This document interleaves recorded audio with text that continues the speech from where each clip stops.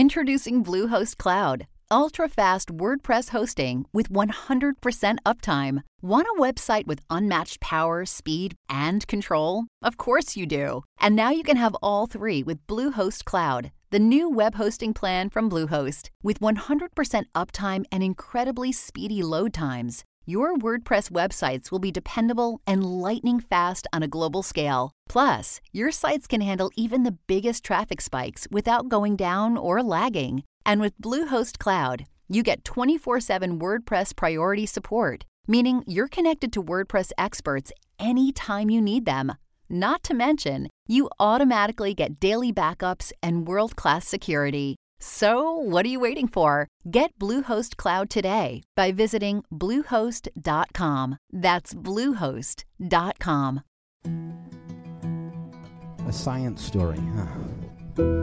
These NYU scientists, I felt right. But I was so And I just thought, happy. well, I had figured it out. It was that golden moment. Because science was on my side.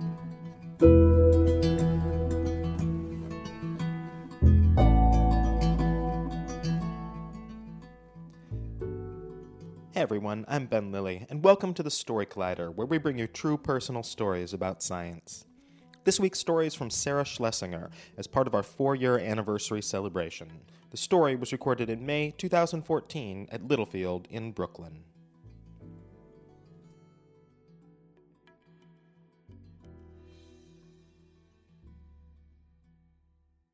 Hi.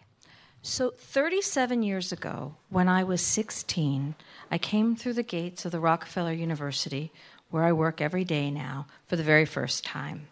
I had never heard of the place, even though it had been on 66th Street and York Avenue, and I'd probably walked by it more times than I could have counted, but I never knew what was behind those gates. My high school biology teacher had given me tickets to what were called at the time the Christmas lectures. They're now called the holiday lectures, which are these amazing lectures by world-class scientists, many of whom were Nobel laureates, for high school students. And I had the great privilege of hearing Dr. Christian de Duve, who had just been awarded the Nobel Prize for discovering the microanatomy of the cell. And this was the hottest science going. And he took a room full of high school students on what he called a tour of the inside of the cell for 2 days. And I was completely amazed. And I had thought before that I wanted to be a scientist, but this completely nailed it for me. But I was 16, and I was expected to get a summer job, and I thought, well, this would be a really cool place to get a summer job. So I came home, I told my parents, and my parents sort of nicely nodded at me, and they said, fine, knock yourself out, get a summer job there. And I guess, so this would have been the day after Christmas was the lecture, and my mother went to a New Year's party. And just by a series of coincidences, she was talking to a friend of hers who said this friend had a friend whose husband, he was a scientist. And just by coincidence, he worked at the Rockefeller University. So my mother came home and told me this, sort of odd coincidence here. We'd never heard of this place. In a week's time, we'd heard of it twice. So I said to her, can you get me his phone number so I can call him and see if he'll hire me for the summer? And I don't think ever again in my life would I have had the nerve to just pick up the phone and call some stranger and ask them to hire me. But I was committed to getting a summer job there, and this seemed like my best opportunity. So I called Ralph Steinman, who I'd never met before, nor had I ever heard of, and he was extremely nice to me. He talked to me a couple of times on the phone between January and Valentine's Day. He said, if you don't hear from me by Valentine's Day, call me back. And he, I think, determined that I was with it enough to allow me to work in the lab. But he was then, as he always was, very frugal. He said to me, well, we can't pay you, but we can give you meal tickets for the cafeteria and we'll pay for your train ticket to come to work. What he didn't know was I would have paid him for the opportunity. So I started to work beside him at the bench, and this was 1977. He had just discovered the dendritic cell. So this is a cell in the immune system that orchestrates all the other cells. It's called an antigen-presenting cell. Ralph liked to refer to it as the conductor of the immune orchestra. It teaches all of the other cells in the body how to respond to viruses, bacteria, pollen, or even your own cells. But his discovery was highly controversial, and for a whole bunch of technical reasons that aren't that interesting, many, many, many people, virtually everybody, didn't believe that it existed. The cells are extremely rare, and they're extremely fragile, and it was very hard for anybody to replicate his work. But I, of course, had no dogma in my head about what should or shouldn't be, and so I was able to see the data he presented before me, and I believed him. So I kept working for him in the lab, every summer and every January through high school and college and then medical school. And I never really thought about it as a job because it was so specific to what he did. But as my career moved on, his discovery became accepted. There were a whole bunch of technical advances that occurred that allowed other people to replicate his work and for the technical aspects of it to become easier to execute.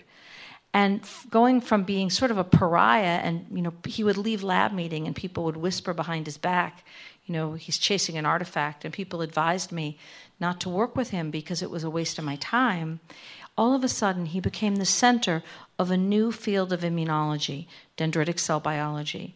And I don't know how many of you have heard of dendritic cells, but when my kids were going to high school, their standard high school biology texts had dendritic cells in them, which was an amazing thing for me. So as my career progressed and Ralph's career progressed, knowing about dendritic cells became useful. And in the mid-90s, I had the opportunity to have my own lab working on these cells with regard to HIV vaccines. And I took the opportunity and thus began my grown-up collaboration with Ralph.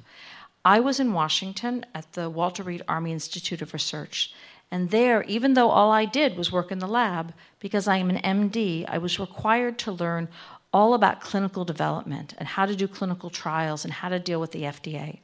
I never wanted to do it, but I was working for the Army, and even as a civilian, when they tell you what to do, you do it. And I continued to this very fruitful collaboration and friendship with him. In 2001, I went through a very messy divorce, and I had 4 boys who ranged in age from 7 to 14, and all I wanted to do was move back to New York, both to my home, where my family was here in Brooklyn, and also to my home lab, back to work with Ralph. And timing was really, again, very fortunate for me, because Ralph's discoveries had reached the point where it was beginning to be thought that they could be moved from the laboratory into the clinic.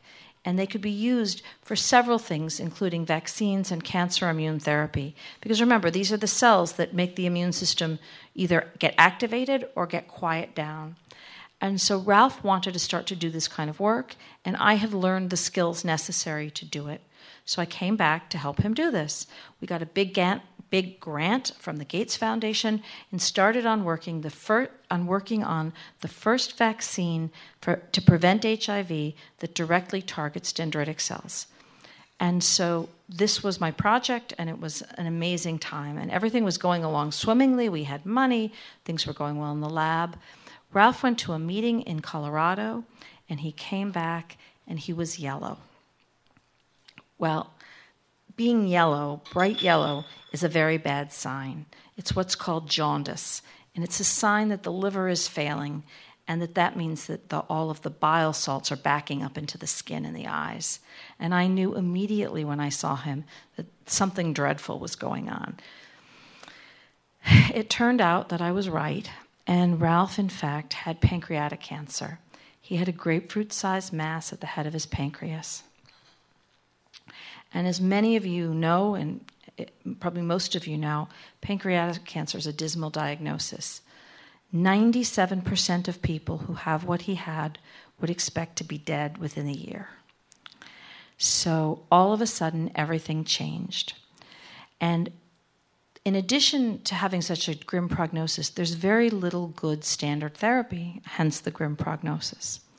So after Ralph was diagnosed, he assembled the group of us that were closest to him in his office. And he basically explained that he understood better than probably anybody, he's also a physician, that this was a grim diagnosis. And though he was willing to engage in all of the standard therapy, it was very unlikely to really make a big difference. And so he saw this as an opportunity to be his grand experiment. He wanted immunotherapy of his own design based on his dendritic cells. So we all got to work. And the way it works to do a clinical trial or clinical experiment takes a very long time. So we had to piggyback on things that were already started by our colleagues. And because Ralph, though I don't think I mentioned it, was a wonderful and warm and caring human being, people came forth literally from the four corners of the earth, offering whatever clinical resources they had, protocols that were open, ideas, vaccines to help him. And so we started to have these meetings in his office. And I'm trained as a pathologist, which is a kind of doctor who deals with making diagnoses in tissue. So my responsibility was to understand what we needed to do with the tissue when it was removed at the time of surgery, how it needed to be divided up to maximize the various opportunities that existed. So I had a notebook and I had a list. And other colleagues who were more expert in other more scientific matters than I, we would go into this meeting and I would take notes and I would be keeping my list. And so when it got close to the operation, everybody else had left and I assembled my pile of papers, and I'm kind of clumsy and I was nervous as it was. And I said to Ralph, I said, so I know we're going to do this, we're going to do this, and we're going to do this. I said, who's actually going to treat you?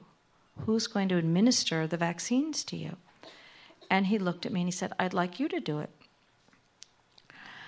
And I was overwhelmed because I was honored that he wanted me to do it. And then I was a little sick at the thought of doing it. But he said to me, look, you don't have to do it if you don't want to. Think about it overnight. And I said, no, I want to do it. At this point, I didn't really think it was going to make any difference, but I knew that he thought it was going to make a difference. And so I wanted to give my teacher the comfort of knowing that he had done everything that he could, and I wanted to give myself that same comfort. So I did think about it overnight, and I came back and I said, of course I'll do it. I reminded him that I wasn't, wasn't an oncologist, and he said, of course, he knew that. He was always irritated at me when I pointed out the obvious. And he reminded me that he trusted me, and frankly, he knew that I would do what he said, that I would follow his scientific direction and not try to substitute my own. And that, frankly, led to our first argument, because he was the consummate scientist and an absolute purist. And he had trusted in his cells when nobody else had. And he wanted to do an experiment that was going to be reportable. So he wanted to do a treatment and then wait 4 weeks and do the next one. And I and my colleagues realized that if you waited 4 weeks and something didn't work and the tumor came back, that would be it. We were going to be lucky if we were going to be able to keep the tumor from growing back, let alone address it if it came back. So despite all of my arguments about his health and his life, a smarter colleague said to him, look, Ralph, you're an N of 1. It's only a case report, no matter how good the data is. So it's not going to have statistical significance. So only with that argument was he willing to concede that we could do each treatment one right after the other. And we did. But before we could start, we had to have all of the appropriate regulatory permissions. And so I went to see Emil Gottschalk, who is the head of our IRB, our Institutional Review Board, who was responsible for all of this. And I told him what had happened, and he gave me his condolences. And then we got to work, and I explained the situation and what Ralph wanted and what I wanted. And he said to me, well, that's all fine, but I have to be sure that you want to be doing this and you're not being pushed into it. Do you want to be doing this? And I said, well, I don't want to be doing this, but if anybody has to be doing it, I want it to be me. And then he said to me the hardest words that I heard during this period.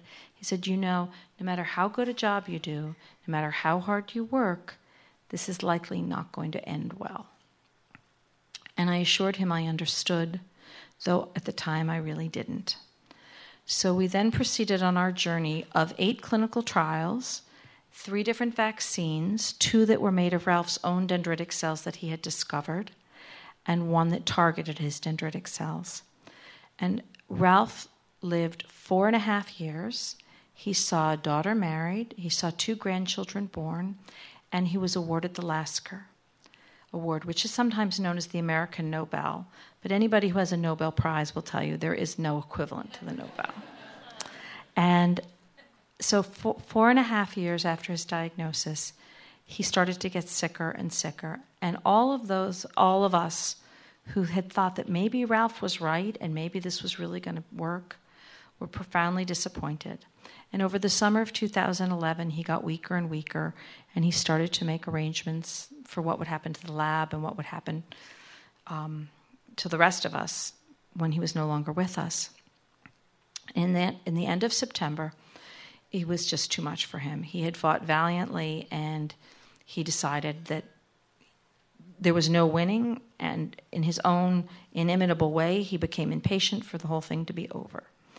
And so he, retired with his family and was surrounded by his loving family. He passed away very peacefully at the end of September. Now, he died on a Friday morning, he died Friday night to Saturday morning. I got a call from his daughter on Saturday morning saying, her father had passed away peacefully with his family, and asking me not to tell anybody. They had told me and one or two other people, but they wanted to be private just for that weekend. The community in which we work, because we work so hard and so many hours, all of our colleagues or many of our colleagues are our close friends. Not all of our colleagues, but they're close friends amongst our colleagues. And so to tell one person would alert the community, and they just wanted to be by themselves. They had been through hell and not back. So I said, well, can I come and see you? And they said, please just let us be. I said, can I send food? And they said, yeah, that you can do. So I sent food, and I spent the good part of the weekend planning with my closest colleagues how we were going to tell the lab and how we were going to break the news to the various people we had to tell, and then what we would do. And I was dreading going to work Monday and telling everybody. So I didn't sleep well Sunday night, and about 5:45 in the morning on that Monday morning, my cell phone rang, and I had gotten in the habit of leaving it on and by my bed in case they needed me for something. I never knew what. My phone rang, it was Ralph's daughter, and I picked up the phone, and I was in that sort of like half sleep, where you asleep, are you awake, are you dreaming, is this real? And I still hadn't processed that he had passed away. So I pick up the phone, I hear her voice, and she said, Dad won. I'm like, honey, didn't your dad die? And she said, yeah, he died, but he won. The Nobel Committee is calling us and emailing us, and we don't know what to do. Now, you have to remember, in addition to being the ultimate prize, there's a strict rule that the Nobel Prize cannot be awarded posthumously. It can only be awarded to a living scientist. So the Nobel Committee, like everybody else in the world except the three of us, assumed he was still alive. So I said, Alexis, I don't know what to do. I'll call the university and we'll find out.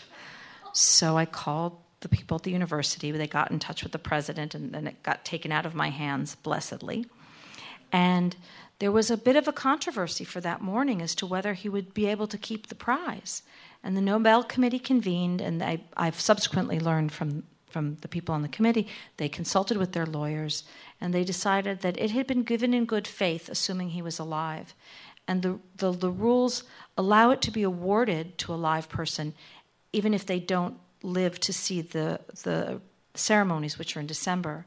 So they used that construct to allow him to keep the prize. So we'll never know if the dendritic cells that Ralph received prolonged his life. Clearly, he lived way beyond what one would have expected, even under the best of circumstances. He believed fervently that they did. I'm not sure whether they did or not, and I'll probably never be sure. But his technology, dendritic cells have been approved for a treatment for prostate cancer, which you can see advertised on television if you watch golf or the 6 o'clock news. Really, you can. And I sometimes see it, and I get so excited. So they have moved forward from the lab to a clinical treatment for prostate cancer. And our vaccine trial that we started back in 2001 is now fully enrolled, and we have the results. 45 people received the vaccine that was an idea in Ralph's head, and they've made good responses to HIV. good, strong protective responses. It's just the first phase of a trial, so we won't know if they're protected. But that would have been what he would have wanted more than anything. So though Ralph never saw that, and he didn't even ever know he won the Nobel Prize, I had the great pleasure of watching his beautiful wife, Claudia, accept the prize in his behalf in Stockholm in December of 2011. And more than anything, Ralph was right. Thank you.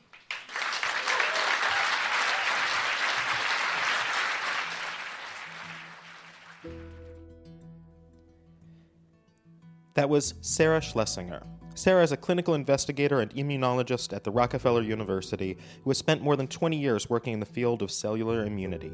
She is currently senior attending physician and associate professor of clinical investigation at the Laboratory of Cellular Physiology and Immunology at Rockefeller.